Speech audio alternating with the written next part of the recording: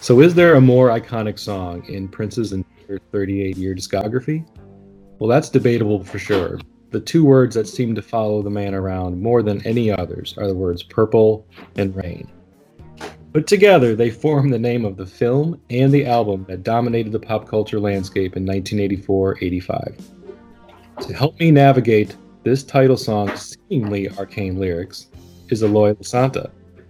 Eloy is maybe better known in the Prince community from his Prince's Friend YouTube channel, but I'm happy to have him here on my show today. Welcome, Eloy. Thanks for having me on, Jason. Yeah, absolutely. I'm thrilled to have you here.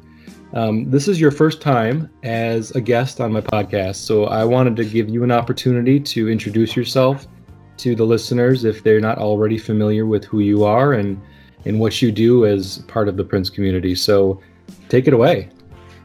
Sure. You know, it's what I do is honestly just share my love of Prince music, and it's kind of interesting the way that I started my channel. I think we're going on almost 4 years. I think I started my channel in May of 2016, very illegally, just posting up things I was not supposed to post up on YouTube.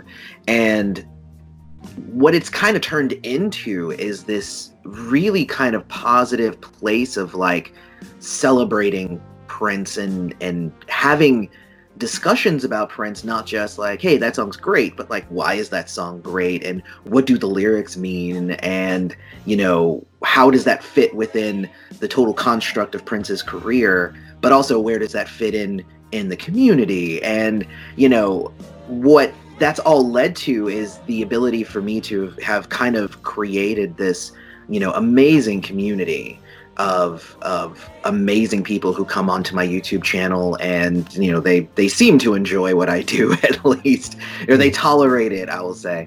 And but the video itself is really just any video I do as a launching off point.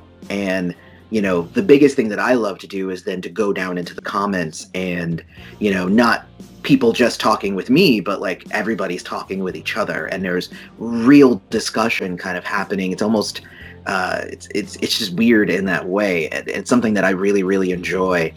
And it started off as kind of a place to mourn Prince, and to kind of everybody get together and kind of come to terms with our emotions, and it's turned into really just a place of celebration, which is I'm definitely like honored and humbled to be able to be the one to kind of lead that community, because that was definitely not like the goal when I started it. Yeah.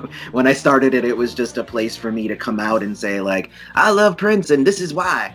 And that seemed to just resonate with more and more people, to the point where we're over 20,000 subs now at this point, and that's a big deal for me to have that much connection with the people who love this man's music the same way that I love his music. Right, absolutely. And I just wanted to take a quick moment to express my gratitude to you for what you do on your show as well. I discovered your channel, I don't know, about 3 years ago, give or take. Well, I was just kind of searching for anything Prince related on YouTube, anyone that was talking about Prince after he had passed, and just kind of sharing moments, sharing nostalgic moments of listening to his music, or just, the sadness of his passing. Yeah. And your channel came across to me as a really genuine expression of grief and admiration, but also an honest way to just deal with the emotions of losing somebody that whose music has been such a big part of your life. And because I felt the same way, and you admired him for a number of reasons, as I did as well. And you just came across to me as someone like very genuine, but like a regular guy, not just like an industry insider or somebody who was a former bandmate or knew him personally. So basically somebody that I could relate to, because I'm like you in that respect. I never actually met him and didn't work with him right during his lifetime, but somebody who still, in spite of that, felt a close kinship with, because of his music being a part of almost my entire life. Exactly. And I mean, and I use the moniker of Prince's friend And a lot of people are like, well, did you ever meet him, or or anything? And like you said, like, no, I never met him. There was a phase, in his career where he stopped using the word fan, he started using the word friend, and that was like a large part of where I was really, really deep into it. So I've always used the term friend, and you would be surprised at how many people come to the channel saying, oh, you never met him? Like, why are you using the term friend? And I'm just like, because everything has context. Mhm. That's the reason. But I also use the term friend because fan is for fanatic, and I do end up with some people who come into my channel, and they're surprised that like everything I say isn't just Prince is the best, Prince is a genius, everything that he ever touched was the best thing in the world and everything. And it's just like, well, if I'm going to be Prince's friend here, then I also need to point out when, like, hey, something wasn't all that great.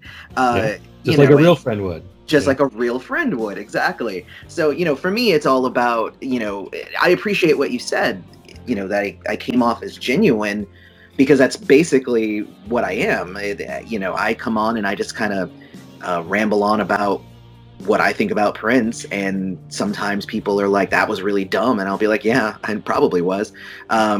But but other times people are like, whoa, I've never thought of it that way. And that's the big thing that I enjoy doing, and why I like being a part of the Prince community is that every so often I will throw out this thing, this idea that people will be like, whoa, I never thought of that album or that song in that way, and you have now changed my appreciation for that song. And that's what I love to be able to do. Yeah, and you definitely do that. You highlight aspects of Prince's career that not everybody is celebrating or highlighting, not because it's not good music, but just because they weren't just familiar with it. It didn't sell 10 million records. It wasn't in the forefront of every popular culture news program, or in films, or on the radio, or on MTV all the time. It was kind of more hidden. You had to search it out. You had to seek it out for yourself. Yeah. And the music is still there, and it still holds up. And what you're doing is important because it does shed light on some of Prince's less heralded albums and music, and that needs to happen. That needs to be there. Yeah. So I'm personally thankful for that, and I'm sure many others as well.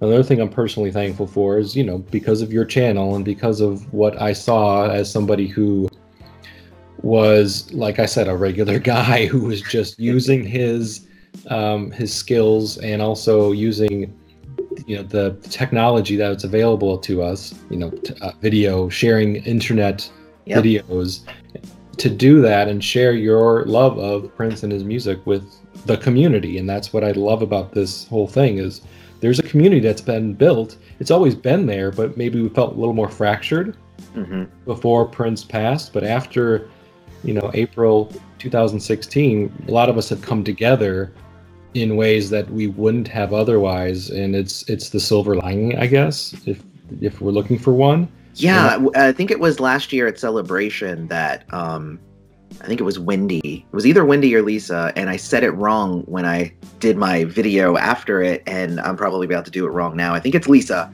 I think I'm going to say that.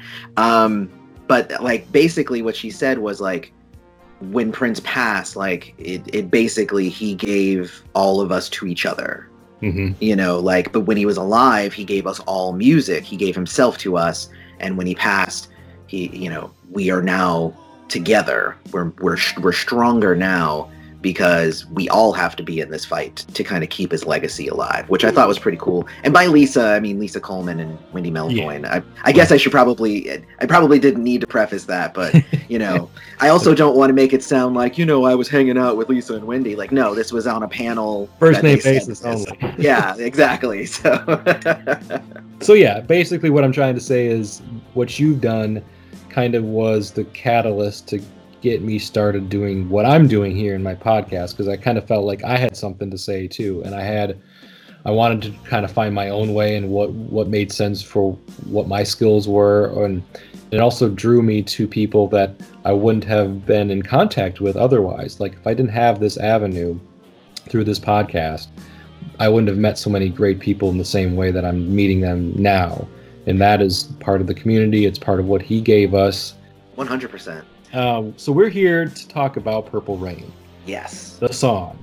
So this is an enormous song from Prince's discography, from a ubiquity standpoint, pop culture standpoint. Everybody knows Prince. If they don't know him from anything else, they know this song, right? I mean, that's kind of what this song is to a lot of people, is the song, capital T. It was the third song released off of the album, but it never even went to number one on the charts, which is kind of an odd thing to think about, in hindsight. But that doesn't really matter in 2020. That. I mean, it did get to number 2. It did get to number 2. It was a big hit. But it never went to number 1. Which, well, in the U.S. it never got to number 1. True. And, yeah. and it got number 1 in Belgium and the Netherlands. Well, those guys knew what they were doing. Exactly. Congratulations. But yeah, anyway, so it doesn't matter in 2020 really where it ended up on the charts in 1984, because it has its place today as one of his most iconic songs. So it's kind of a big deal to have an episode dedicated to this and talking about the lyrics that so many people have thought about, or heard, I should say, but maybe never thought about in the way that, we're going to talk about on this episode. Yeah. So it's mainly known as, the song that was in the climax of the film. It seems to have like this magical property to it in the film itself. It simultaneously, addresses the kid's faults in the film, like a lot of his personal failings, and how his personal relationships with Apollonia, with his bandmates Wendy and Lisa, with Morris Day, and even, Billy, the club manager, they all seem to just kind of, all of their angst and all of the issues that they've had with the kid over the course of the film just seem to melt away during the performance of this song, which, like I said, it seems to kind of have a magical property to it in the movie.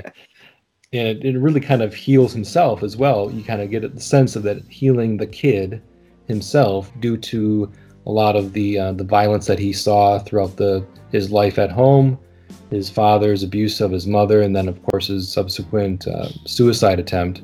Mm-hmm. So it's a big plot point in the film, the performance of this song.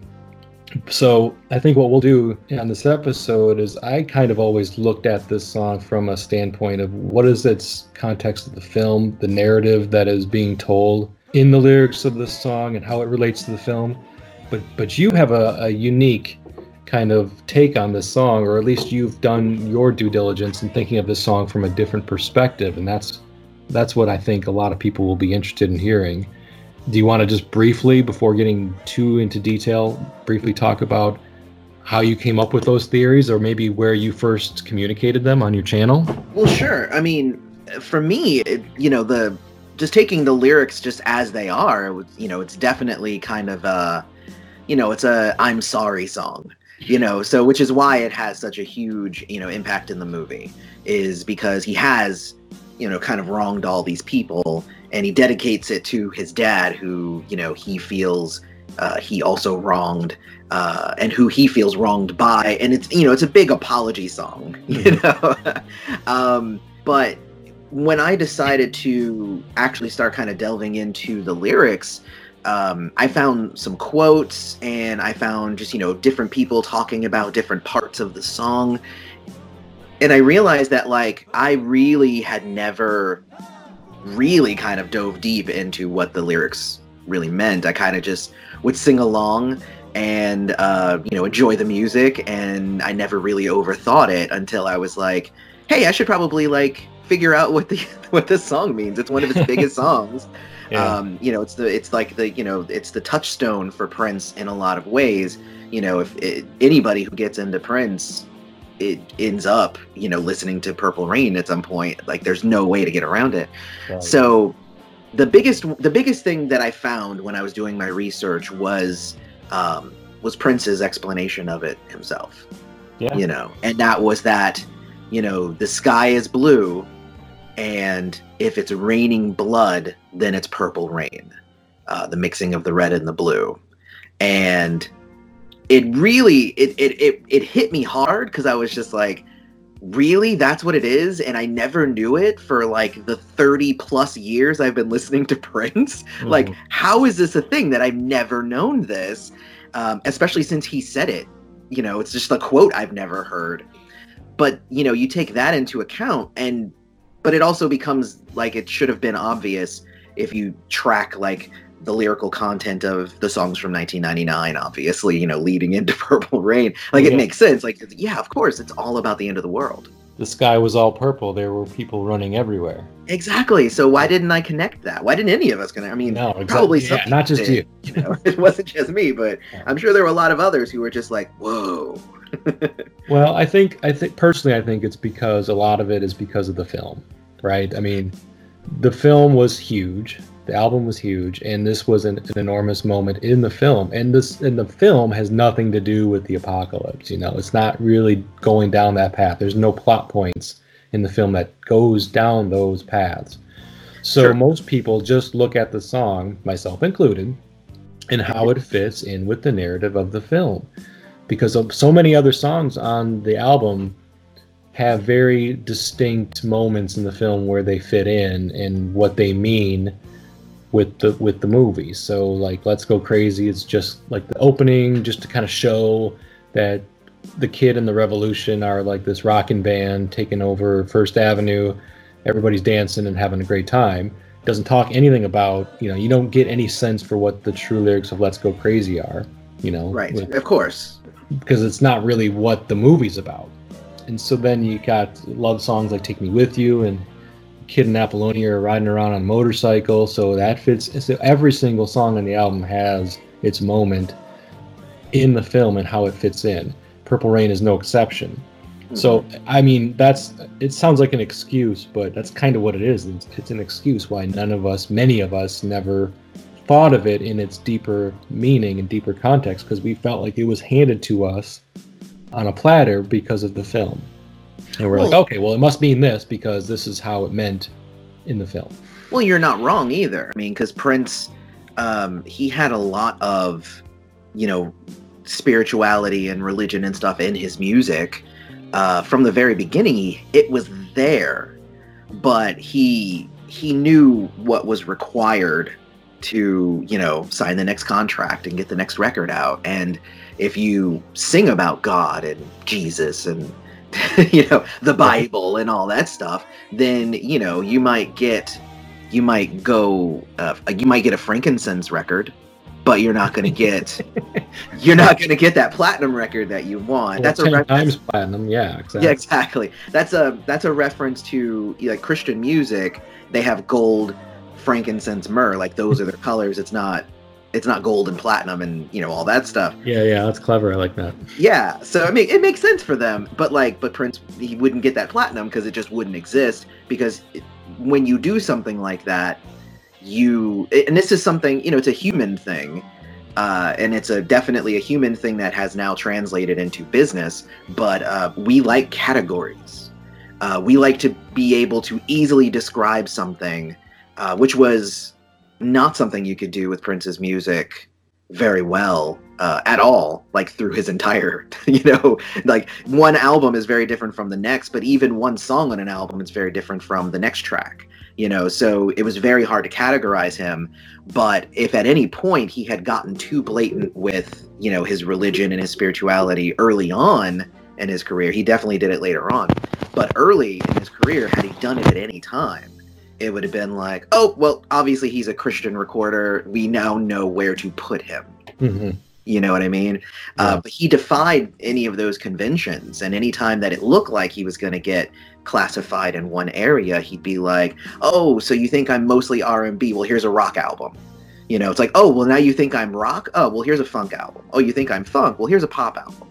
And that's what I loved about Prince, is that, you never knew what you were going to get next. Yeah, and it really required listeners to keep up with him in a way that most other artists and musicians don't require. I mean, let's be honest, a lot of people stay in their lane, and if they do deviate from their lane, it's only slightly.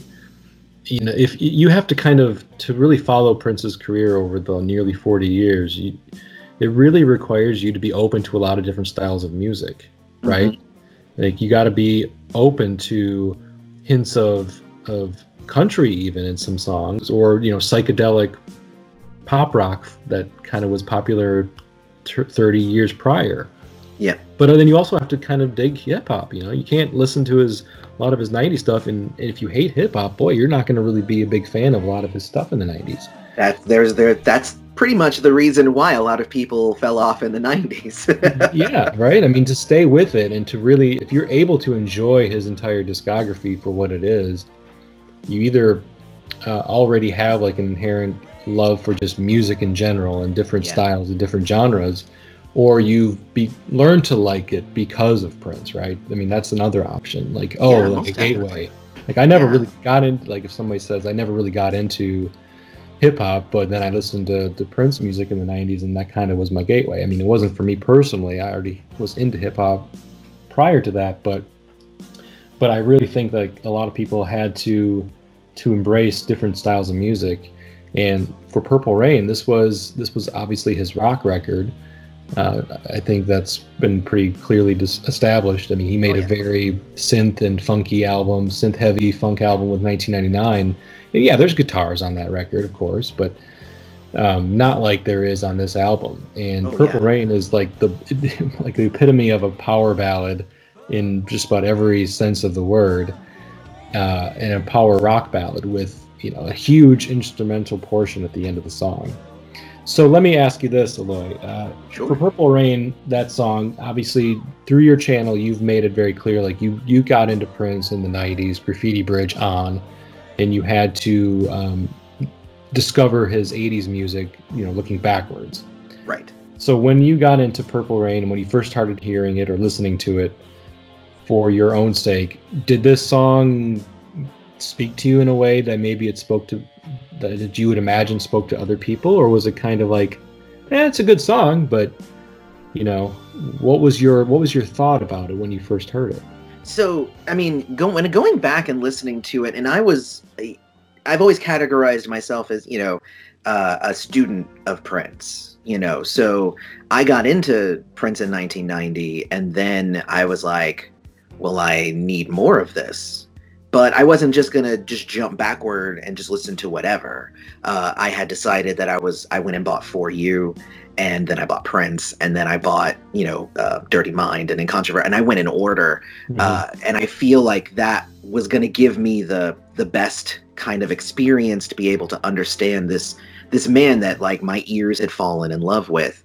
And doing that in the early days of CDs and stuff, there was no internet and whatnot.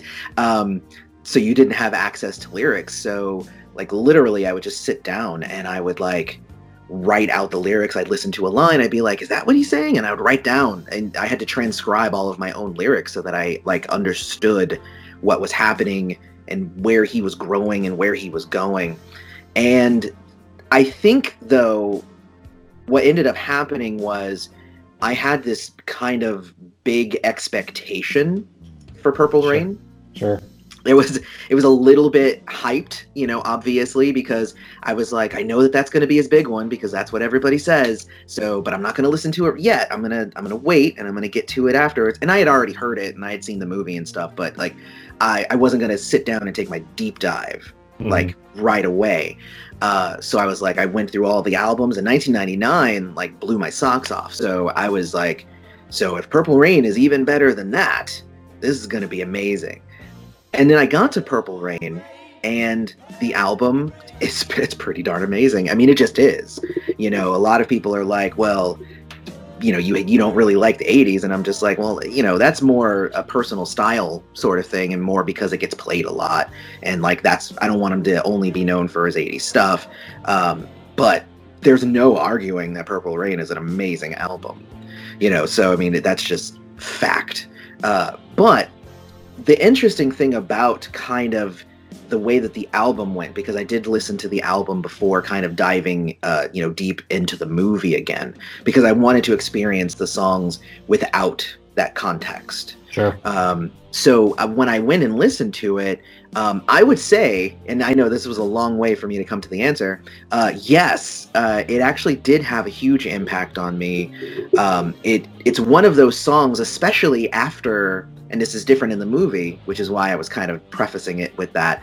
I think it works better as that finale than it did in the movie, which was kind of the pre-finale, and then you just get into the dancey songs. Yeah. I thought it actually worked way better on the album as like that final song, because like after that ending and the way it kind of fades away with the strings and everything, like that's a statement already being said. So to say something else after that seems to, I don't know, it seems wrong.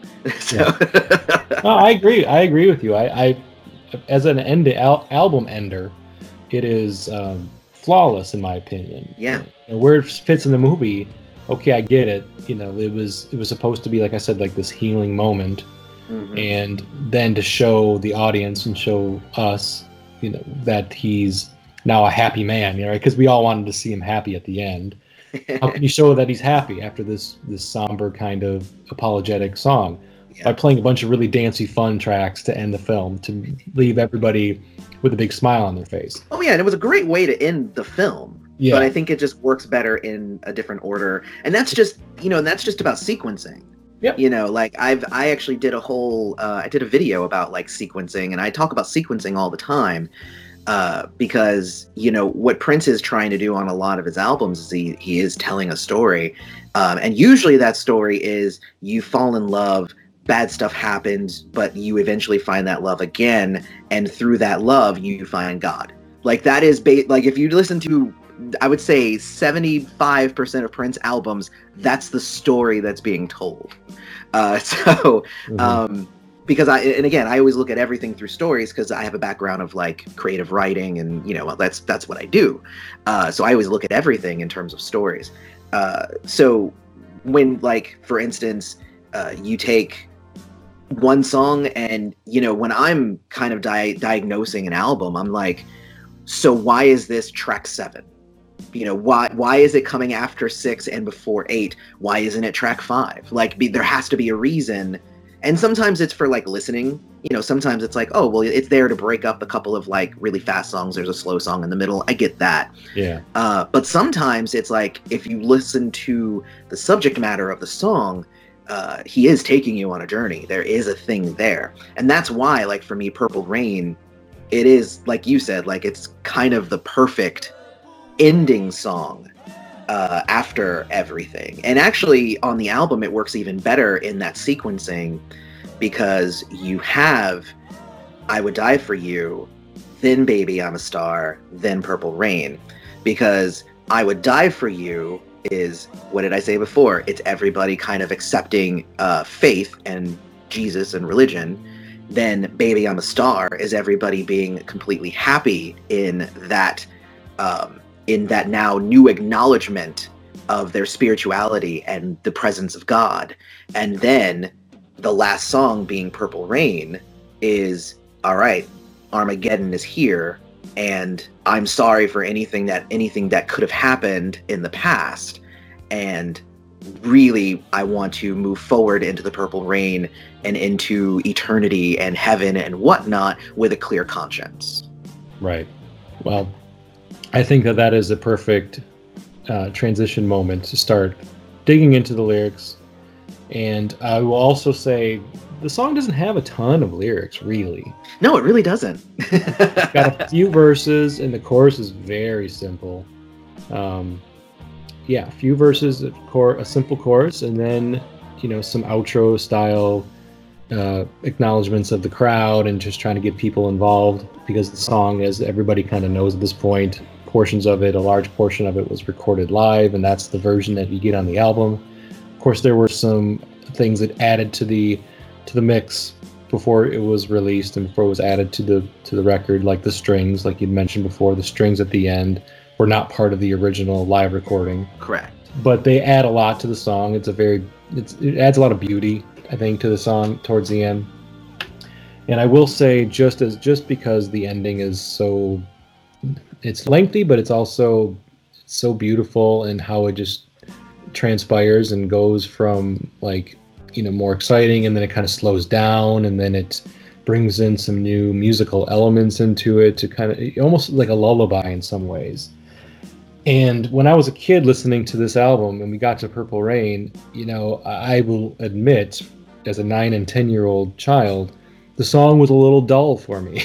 I liked the more upbeat songs, and that was just what I was gravitating towards. And Purple Rain was a little bit dull. I knew it was a good song, and I enjoyed listening to it. But as the song progressed and got, to the 5, 6, 7 minute mark, I just couldn't believe how long it was. I'd never really experienced a song of that length up until that point. I was used to very short bursts of pop music that you would hear on the radio, and this song broke that mold completely. And I could see that, though. I could see that because, I could see like you listening to the album and Baby I'm a Star ends, and you're just like, that was a great ending of an album.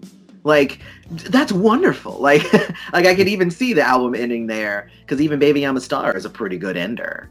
When I did my review of what was it, Michael Jackson's Thriller, when I did my review of that, I had only ever heard the last song on that album like 1 or 2 times before, because the song before the last song was PYT, Pretty Young Thing, and I'm just like, I listened to Pretty Young Thing constantly, but I would stop it there, and then I wouldn't listen to it anymore. So it's like, I get that, because sometimes you just want to end on that nice, upbeat, happy, feeling, especially when you're young. When you get older, you're able to appreciate kind of those more somber moments and those more emotional songs.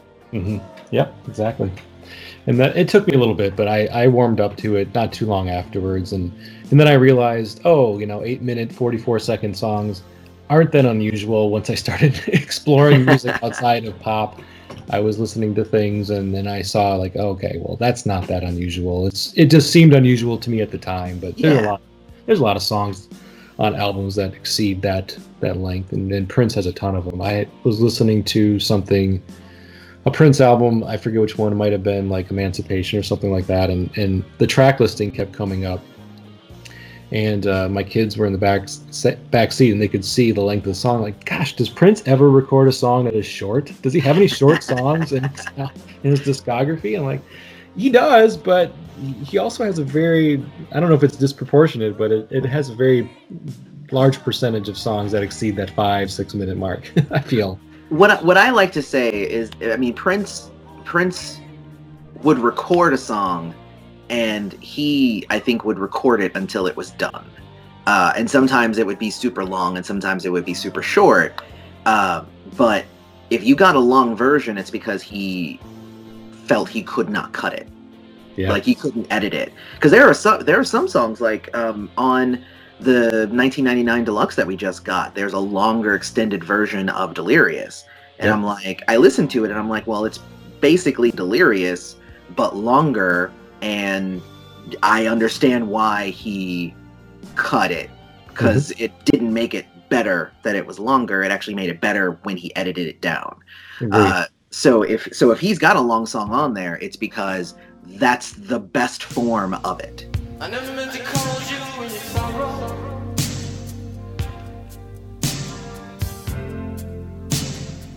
I never meant to call you when you pain.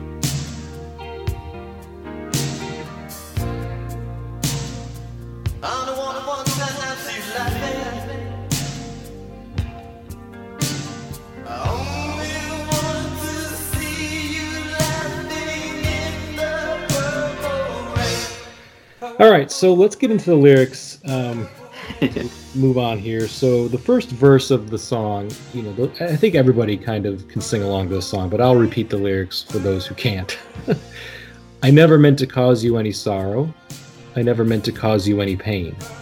I only wanted to one time see you laughing. I only wanted to see you laughing in the Purple Rain. That's the first verse. Yep.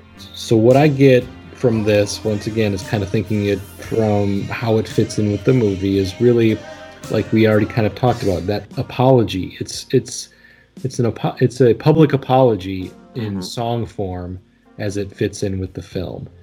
And you feel like he's not just talking to Apollonia, not just talking to Wendy and Lisa, not just talking to his parents, to everybody, anybody who he potentially could have in his mind harmed or done wrong in whatever way, just because of his like personality flaws. Never meant to cause you any sorrow or pain, but really, I think a lot of people look at it as more like a directed towards Apollonia, since that's the main, love interest of the film, and that's kind of what we're trying to resolve throughout. Like, it's the A plot for the most part in this film. He's got like B and C plots going on in the background, but this seems to be, to me, always been the A plot, was his relationship with Apollonia. And he, they fight a lot in the film, and he smacks her. He doesn't treat her right in many ways, and he feels like she wronged him, and so he has issues with that. And so, I get the sense that this is just, like I said, it's apologetic tone with lots of regret. What else do you get from this first verse? Well, and so if we go from the other direction, then it is, the part about the Purple Rain, like, it's, I wanted to see you laughing in the Purple Rain. The Purple Rain's here, like, it's there. Like, there's not like the Purple Rain is coming or anything like that. So the end of the world is currently happening. Mm-hmm. And, basically what he's doing is he's calling out to that person, be it, a lover, a family member, anybody who he's wronged. And he's saying, his apologies before there's no more chance to do so. Yeah, I think the way that I looked at it always growing up, and just even not even that long ago, was that the Purple Rain was just like a metaphor for, and I wasn't thinking end of the world, but just more like a metaphor for like a cleansing, or because Prince has talked about bathing. He's had so much concepts around taking baths and water, and you have the iconic opening of the When Doves Cry video of him climbing out of a bathtub. You've got the opening to Computer Blue, where is the water warm enough, and so I think all of those culminated in my thoughts about this song for so many years, of it just kind of falling in line with that. Well, and there's a lot of people who took these lyrics to be like somewhat romantic. Like, I've heard that, because they're like, well, he's talking about bathing, and I'm just like, but no, bathing, if there's rain coming down, it just means that you're soaked. Like, that's what he said. He's just using a different word for it. He could have said covered in the purple rain or soaked by the purple rain, but bathing, he likes to use the word bathing. It's a thing. So it's not actually about taking a bath, because if you were to take it in that literal sense of, bathing in the purple rain is him taking a bath, then if you go to the chorus the second time, which I know we're going to get to, is he says underneath the purple rain. So if you were to take it literally, then maybe you are in a bath, but in the second chorus, you're underneath the purple rain, which would mean that, like, you're drowning, which would also mean the end. Yeah. So you could take it both ways. You can take it literally or metaphorically. It means the same thing, really, in the end. Yeah, and he doesn't... For those of us who looked at it that way, the first chorus where he says purple rain, and he repeats that a total of 6 times, I only want to see you bathing in the purple rain. That kind of gave us the notion that we were on the right path with that thought process. The way he words that, he just falls in line with a lot of like the romantic aspects of somebody giving another person a bath, somebody that they care about, wanting to see you bathing, and maybe implies that. And honestly, as somebody who was very young and knew kind of what Prince was about, or kind of had a sense for what I thought Prince was about, meaning like very sexual, and had, I wouldn't say necessarily always explicit lyrics, but definitely had sexuality as a forefront in a lot of what his lyrics were speaking about, I took it that way as well. Like, Yeah. well, how do you take a bath? You take a bath nude, right? So it's almost like foreplay in some ways in my mind, and that's Yeah. the way I looked Yeah. at it in many respects. Is kind of like a foreplay towards somebody that he was kind of regretting harming. I only wanted to see you bathing in the purple rain, meaning to me, if I wouldn't have basically fucked this up, I could have seen you bathing in the purple rain, and we could have had this really romantic moment. Yeah. But I messed that up. Well, and there's a couple of different ways that you can take that, right? It's because the line of "I only wanted to see you bathing in the purple rain," like that's the tricky part, right? So I only wanted to see you. And again, it's kind of all connected with lyrics that come up later on, because he talks about wanting to guide her, guiding people. So like in this case, like purple rain is the end of the world, but it also represents God. So at the end of the world, I wanted to make sure that you were with me in God, in purple rain. I wanted you to bathe in the spirituality and the love of God. So, and the fact that it's I only wanted to see you do that means like, he was trying his hardest to do it, and he messed it up, like you said. Like, I'm trying to get you to come with me, but you're not doing that. Like, that's the thing, right? It's like this song is not necessarily even sung to the person. It is a song about regret. It is kind of a song about him saying, I really wish that she was here, but she's not. Yeah, I mean, it's regret, but it's regret for a different reason. Yeah. Is what I kind of get from your interpretation, or the angle that you're coming at with this song. Yeah. And I like that. I mean, it multiple meanings of lyrics are always interesting. It always sparks interesting conversations. Mm-hmm. And this song, I'm so glad that there's other aspects or other angles to look at these lyrics, because it is confusing. If you're thinking of it just in the context of the film, some things don't make sense. And let's get on to verse 2, and I'll kind of explain that a little more. Let's do that. I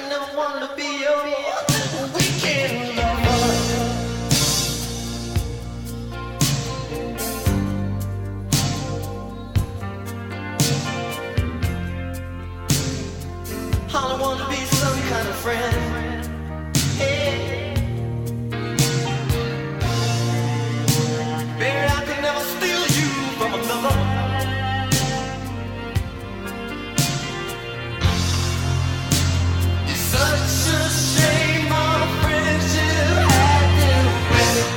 All right, verse 2 is, I never wanted to be your weekend lover. I only wanted to be some kind of friend. Baby, I can never steal you from another. It's such a shame our friendship had to end. So in the second verse, what always kind of confused me when I was thinking of this only as kind of explain how the song was going to fit in with the film is that last line. It's such a shame our friendship had to end. Yeah. Because in the movie they reconcile.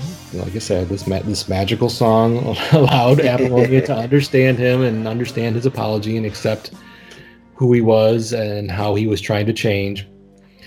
But you get almost like the sense from that line that this song is like a kiss off, not necessarily like a kiss off like F you kiss off, but just like this is over, and it's unfortunate that it's over, but our friendship had to end. Yeah. And there's no kind of turning back from that. I only wanted to be some kind of friend. I never even wanted to be your weekend lover. To me, always meant like, okay, I wanted it to be more than just a fling, more than just a good time. And steal you from another, you can make that fit with the whole Morris Day triangle, love triangle. Yeah, totally. But that last line, our shame, our friendship had to end, was what always kind of tripped me up a bit. So, Len, if you're looking at the second verse from the angle you're taking, what are kind of like your points that you wanted to bring up with this? Well, I've you can take it from two different points of view. You can have it as kind of a continuation of, the first verse of, I didn't want to hurt you.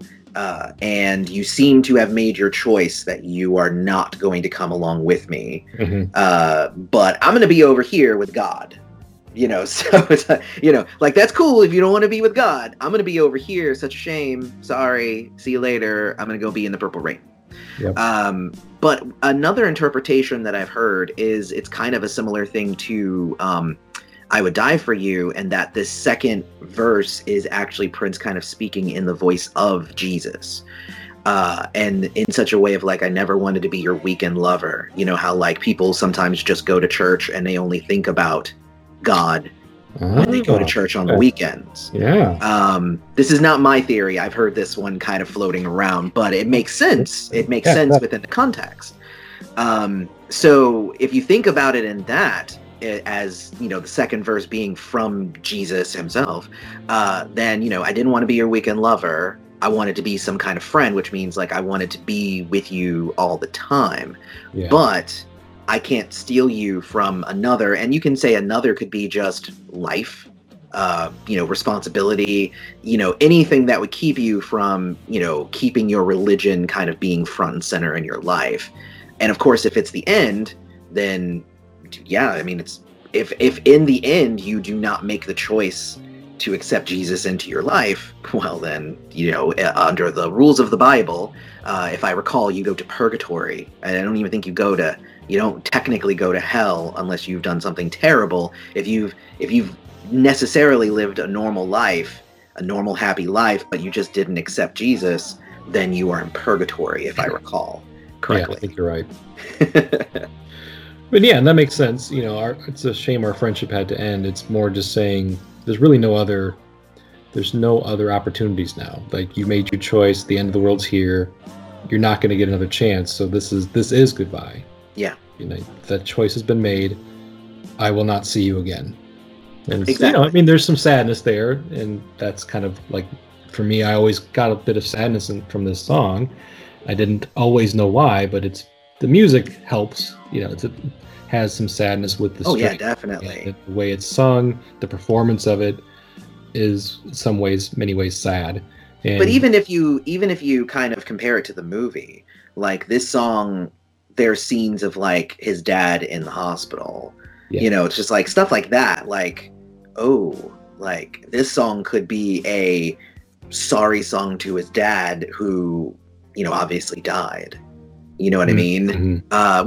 Which we learned in Graffiti Bridge. At the end of Purple Rain, they kind of made it look like, oh, well, they're all in a hospital together. He's probably going to make it. And then you find out at the beginning of Graffiti Bridge, which is, kind of the de facto sequel to Purple Rain, kind of, sort of.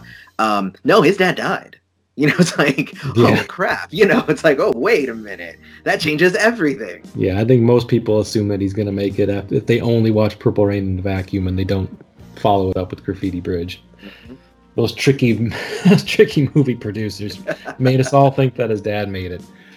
But the second verse is the same as the first, except for that last line. Instead of bathing, it says, I only want to see you underneath the purple rain, which you kind of already alluded to that and explained what that kind of means in the context of what you're talking about. So yeah, and honestly, I think it's just, if you're just taking it from a songwriting standpoint, it's just another way to say bathing.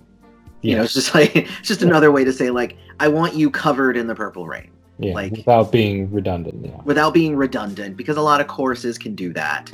And he's already said Purple Rain now 12 times. So exactly. He was pretty good at flipping words around in his choruses to prevent them from being exactly the same, identical from chorus to chorus to chorus. Just doing something small to make them distinct, and that's always appreciated. Definitely, I always appreciated that. Yeah.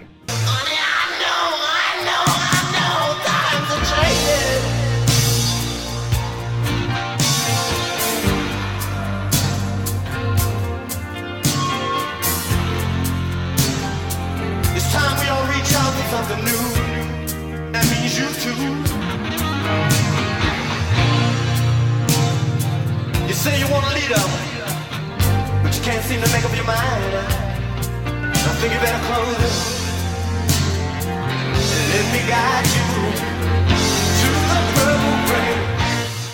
So the third verse, then he's singing a little more energetically. I don't know, with more feeling, I guess. I don't know how to best express that, but the way he sings. I mean, how do you describe the way he sings the third verse as opposed to the first two? I mean, he's essentially doing his signature kind of screams, but what I would say it's more pleading. Yeah, that's good word. Honey, I know, times are changing. It's time we all reach out for something new. That means you too. And I can't ever say that line without pointing at something. You have to point at something. Yes. I just automatically do it. You say you want a leader, but you can't seem to make up your mind. I think you better close it and let me guide you to the purple rain. Mm-hmm. So the third verse meant nothing to me in terms of the movie. Like it was its own thing from day one. The moment I first started listening to the song and actually paying attention to the lyrics, I'm like, I have no idea how this fits in with the movie anymore. Because it doesn't, right? I mean, because it doesn't, yes. So this is where really, like, I mean, we already explained how the first two verses can be looked at from the spiritual angle and the end of the world angle. Mm-hmm. But now it's a bit more clear if you're looking at it from that side of things, what this is all talking about. Yeah, and to state up front again, like when I was a kid and I would be listening to this, I didn't give it a second thought. I just sang the words because it was a great song. Mm-hmm. You know, so it's like I really did not even bother trying to know what I was singing. Yeah.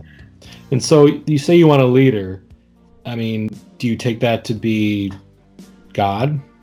Well, Jesus? I think what that is because this is, you know, it's two pieces, but it's kind of all together, because you have I know times are changing. It's time we all reach out for something new. That means you too. So what that means is there are so many people out there who are trying to find either a replacement for God, or trying to check out other religions, trying to find the best spirituality that, you know, kind of speaks to them. And then it gets to the second part. You say you want a leader, but you can't seem to make up your mind. And that's where, you know, a lot of people are kind of questioning. There's a lot of people who are questioning spirituality as opposed to just accepting it. And that's the part. It's just like, you can't seem to make up your mind, so just close it. Which is, I've never necessarily liked that line, because, you know, in the way that I've always interpreted Prince's music is like, you have to have an open mind in order to appreciate it, really. But like, literally he's saying like, but no, close your mind, stop thinking of those other things. You just need to just let me take you where you need to be. Mm-hmm. Which I guess you could say that it's something. So if you take it from the spiritual aspect, then yeah, it's basically probably from Jesus's point of view again, or from Prince's point of view of trying to lead you to Purple Rain, which is God and Jesus trying to lead you there. Yeah. And he's like, shut up. All of my songs are about this. You just don't realize it. I'm literally trying to tell you this is what you need to do to get to God. And you know, so stop trying to, you know, just shut up. Stop trying to figure it out. I'm telling you this exactly. So just do it. And but if you can also take that from, again, like it's like from the Jesus, you know, if Jesus is speaking, then he's like, you know, you're looking at everybody but me. So why don't you just let me take you, you know, while the world is ending. Yeah. By the way, the world's ending. So by the way, the world's ending. Yes. You can't be so indecisive anymore. You know. Yes. You can't seem to make up your mind. You really just need to stop it. Like you said, just shut up, because you don't have a lot of time here. Let me just guide you to the Purple Rain, because it's already falling all around us. And you know, instead of like I try to get you there on your own, you're not listening to me, or you just too confused, too conflicted, whatever. So let me just guide you there, because you need to get there. If you're gonna get there, you need to get there now, not tomorrow, not in a week. So yeah, it's definitely interesting, because like I said, this verse really doesn't fit in with the film anymore. So it has its own thing. And coming up with what that thing is the fun part, really. I mean, that's Well, what I enjoy. the interesting, if you look at it within the standpoint of the movie, I think this last part, and this is the work with me here. This part was to Billy, and it was actually why after this part was where Billy started kind of getting into it, right? Yeah. If you take it as the kid singing to Billy, then like, hey, I know times are changing.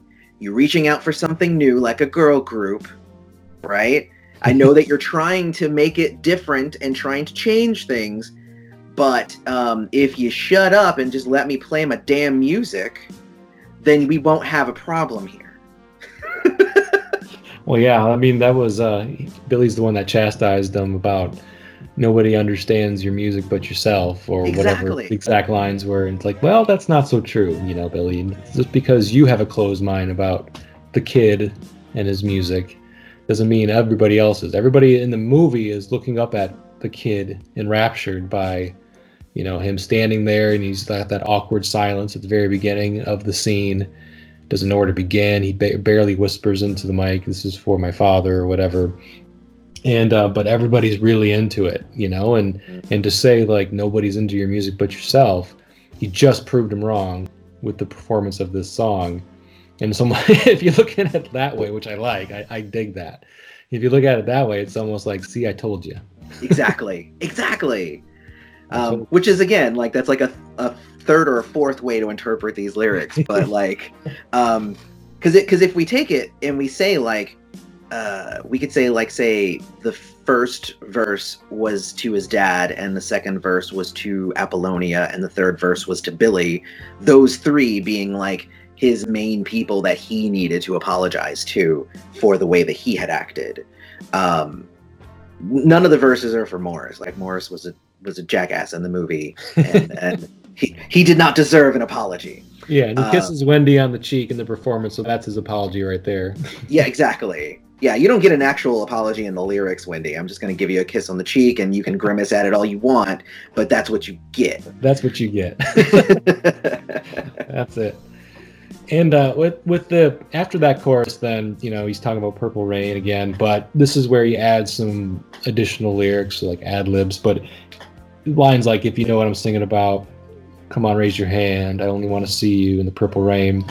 That always gave me more of like a feeling of trying to get the crowd on his side. Or, I mean, like, if you're thinking of it from a religious standpoint, I look at him more like an evangelist, or somebody along those lines who's really trying to gather the troops, so to speak, and get them involved, get them to listen, but also actively participate in the sermon, Exactly. And think of it that way.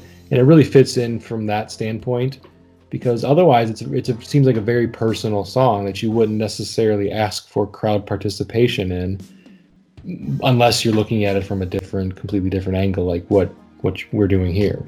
Right.